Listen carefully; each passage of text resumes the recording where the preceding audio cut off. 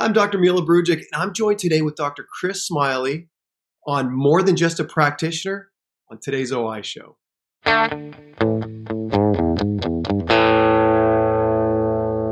Dr. Smiley, welcome. Yeah. Hey, Mila. It's great to be here. It's great to be with you this evening. I look forward to chatting with you.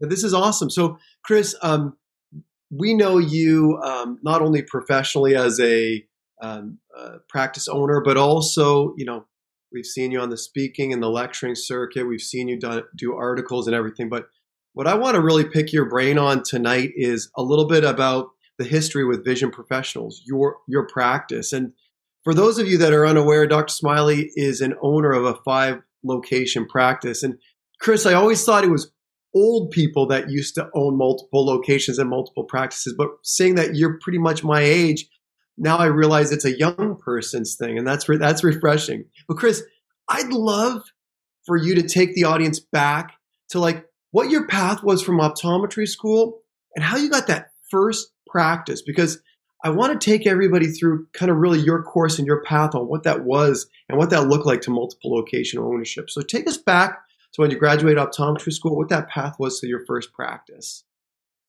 Sure. During optometry school, I worked with my personal eye doctor. He was a great guy. I did some lab work while in optometry school for him.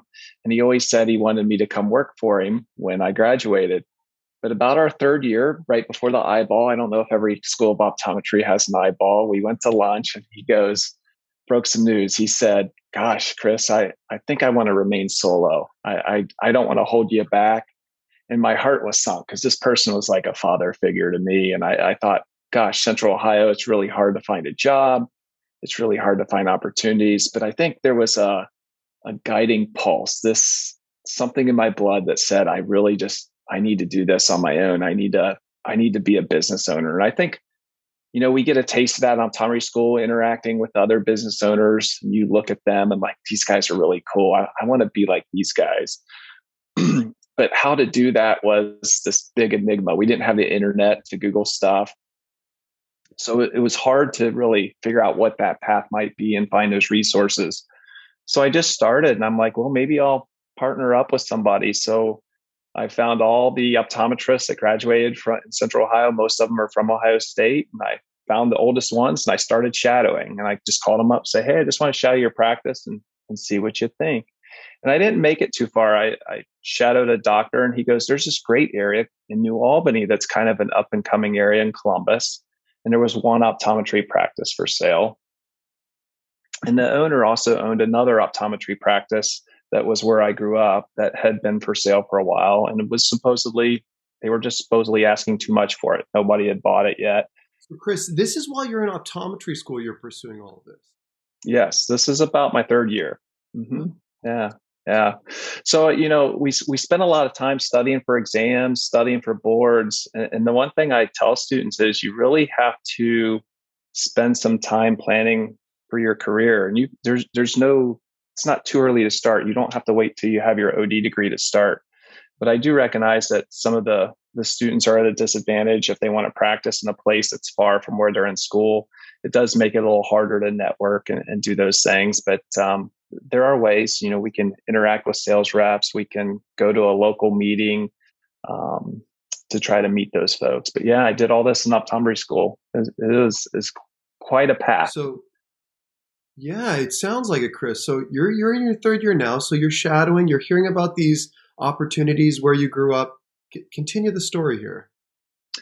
Yeah, so I emailed this gentleman that had this practice in both New Albany and Worthington, knowing that it had been for sale for a while. He had moved on to be a regional director for laser eye centers as laser centers were exploding. And he was just ready to sell his practice. He had kind of committed full time to laser vision correction and recognized he was asking a little too much for his practice. So he had it reappraised. And from there, I kind of started interacting with him, going to lunch with him, and showed a strong interest. At the same time, I really didn't know. I had about $100,000 negative net worth, so I didn't know how I was going to do this. You're referring to your student loan, right, Chris? Yeah, exactly. That's refreshing. And this is, put us back in the year. Was it 2001 that you graduated? With 2001 graduate, yes. I mean, you translate that to today's dollars, you're talking $250,000. I mean, so Oh, for sure. you're in debt. You're Yeah. not somebody who's debt Yeah. free.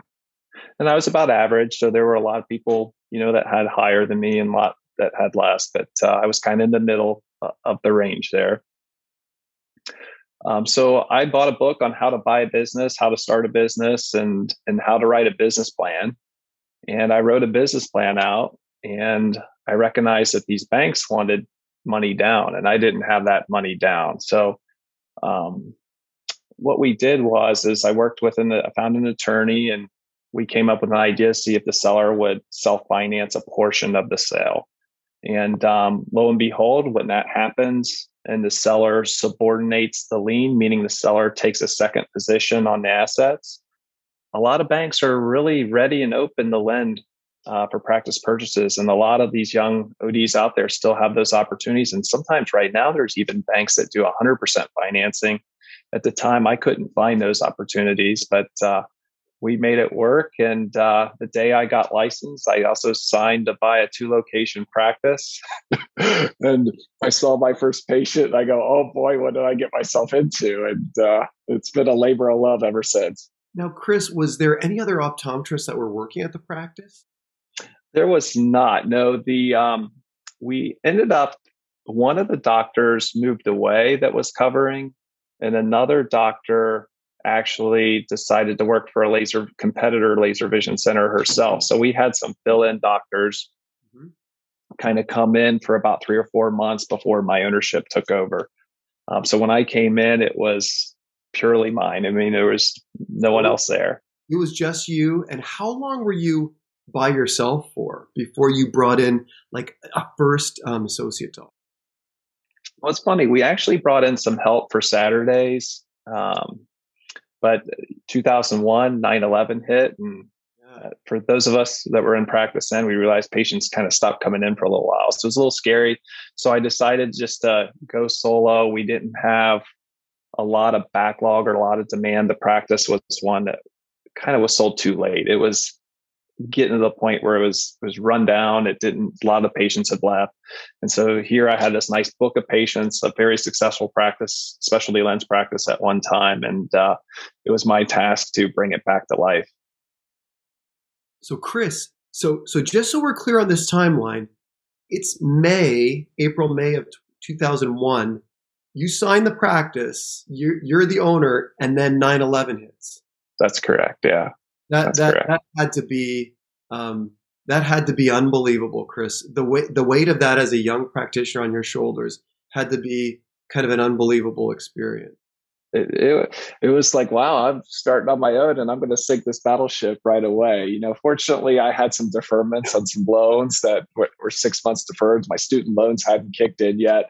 And so in hindsight, timing couldn't have been better. But boy, it kind of made getting through this more recent pandemic quite easy. I mean, I shouldn't say that it was easy, but it made it kind of brought me back to my past. I'm like, okay, I've been through this before. I can do this. I was going to say, you've always been a cool cucumber when it came to business things. And you always wonder how somebody develops that acumen or that ability. And now I know you as a young practitioner and as a young business owner on your own, you went through arguably one of the toughest, most challenging times. And Mila, add to that, I actually had the front desk person was embezzling when I bought the practice too. So we dealt with that. We were going through the books, and they did paper ledgers at that time and computer, nothing added up. So we spent a lot of time over the weekends going through the books. This doesn't add up. And we found this cash missing, and ended up calling the police and filing a report. And they did investigations, subpoenaed her bank records, and they came to the office and put her in handcuffs and took her out. But that led a nice example for future employees know what happens when you try to steal. But yeah. Chris, at that point, did you feel like, if there's anything else that could go wrong, it's probably going to happen to me as a business owner?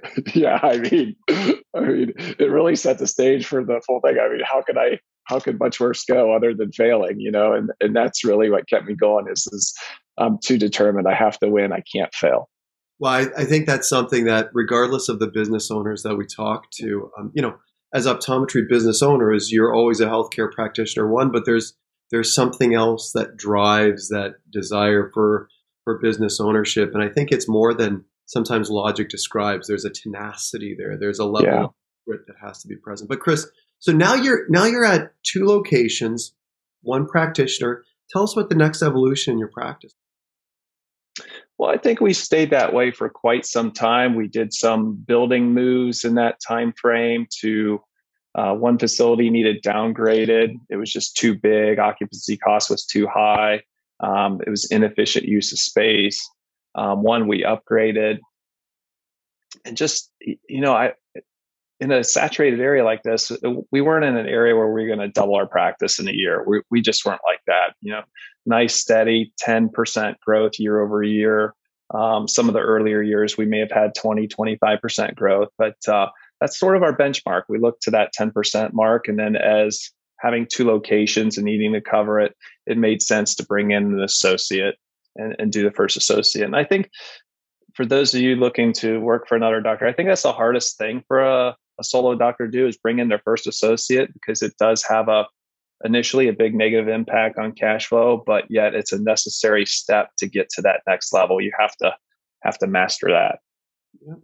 So you bring in the second associate, you have two locations, and then Chris, what's the next step after that? And give us a kind of a timeline on that next location and how that happened. Yeah, so I probably was about 14 years in, and I decided that I saw what was going on in the marketplace with private equity buying practices. And I thought, gosh, and fortunately being in consulting, and Milo, you do the same thing. We've been into a lot of optometry practices all over the US, and you can just see some great businesses and something happens to the owner, or they just get pushed out of the market if they don't evolve. And so I thought, gosh, this is what's happening in the market. I'm going to be competing with big practices, and I'm a doctor owned practice. I'm going to put my emphasis on care and quality.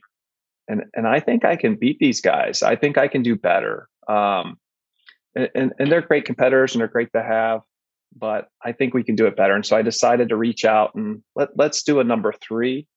And having an extra practice made it also easier to bring on another associate. And then it just kind of snowballed from there. Once you get that good word of mouth. Chris, did you say bringing in another associate was easier because, like, maybe if you didn't have a full-time position or something at one location, they could be at two of the locations to help kind of... Yes, exactly. So going from doctor number 2 to doctor number 3 was a lot easier because each doctor didn't have to give up that much. Mm-hmm. And then from there, in the last probably 6-7 years, you've gone from 3 locations, 3 practitioners to 5. And how many practitioners do you have now, Chris? We're at 8. Okay. Of 8 docs. Not all are full time, but we have 8 doctors. That's great. And I'll tell you too, Chris, the one thing that I've always admired about you is, again, you don't stand still. You really understand where the new technologies from not only a diagnostic but a therapeutic perspective are to help enhance the patient experience. And you, as much as anyone, is first in class to really embrace those things. I think that's part of the reason why I think there's this natural attraction to want to practice with somebody like you, Chris, because you're not a practice that stays stagnant. You're very fluid and you're transitioning and evolving as your practice matures as well too. Yeah, I would agree, and we're bringing in all the subspecialties to expand, just to differentiate ourselves, and really that's what patients want. When you bring in the young doc that does pediatrics and vision therapy, you have their whole families. That opens the door to myopia control. We have somebody that subleases some space that's a retired doc that does low vision. So we truly offer full service optometry, and that's hard to find. So Chris, everybody listening to this podcast is going to want to know, you have 5 locations. You're a doctor. Are you still seeing patients? I sure am. I see patients 2 days a week, and right now we're short of docs, so I'm going in a couple full days every other week extra. But yeah, I burn the midnight oil a lot. Chris, as a single owner managing all of that, God love you. I mean, I look at people like you and think, man, this is, if everybody worked as hard as Chris Smiley did, the profession is in a great place right now, but we'd even be in a better place if everybody. Well, and the key really is finding good people and people that you can trust, people that can understand and feel your vision. That can be another OD that works along with you, but that doesn't necessarily have to be another OD. You can bring forth good opticians, good business people, people with good acumen to help make you better. You learned that lesson very early on in your career, Chris, about 2 to 3 months after graduation with the embezzlement. So Yeah. more than anybody, I think you'd be a great person to understand trusting people, just going through that experience. For sure, for sure. Well, Chris, listen, this was awesome. You know, the reach on this podcast is so wide. There's students listening. There's young graduates, that kind of category 0 to 5 years, and then there's more seasoned clinicians as well too. And I think just from this discussion, there's just been so many little nuggets and pearls that we've pulled out of this. And Chris, thank you for being a guest on our podcast. We'd love to have you back. You're just such a wealth of knowledge, not only on the clinical side of things, but even on the practice. So thank you for being here. Very good. Thank you, guys. And there's lots of opportunities out there. We got a lot of retiring ODs. And my advice is don't wait. Just go for it. Just go for it. You won't look back. Chris, thank you. And thank you all for joining us in this episode of the OI Show.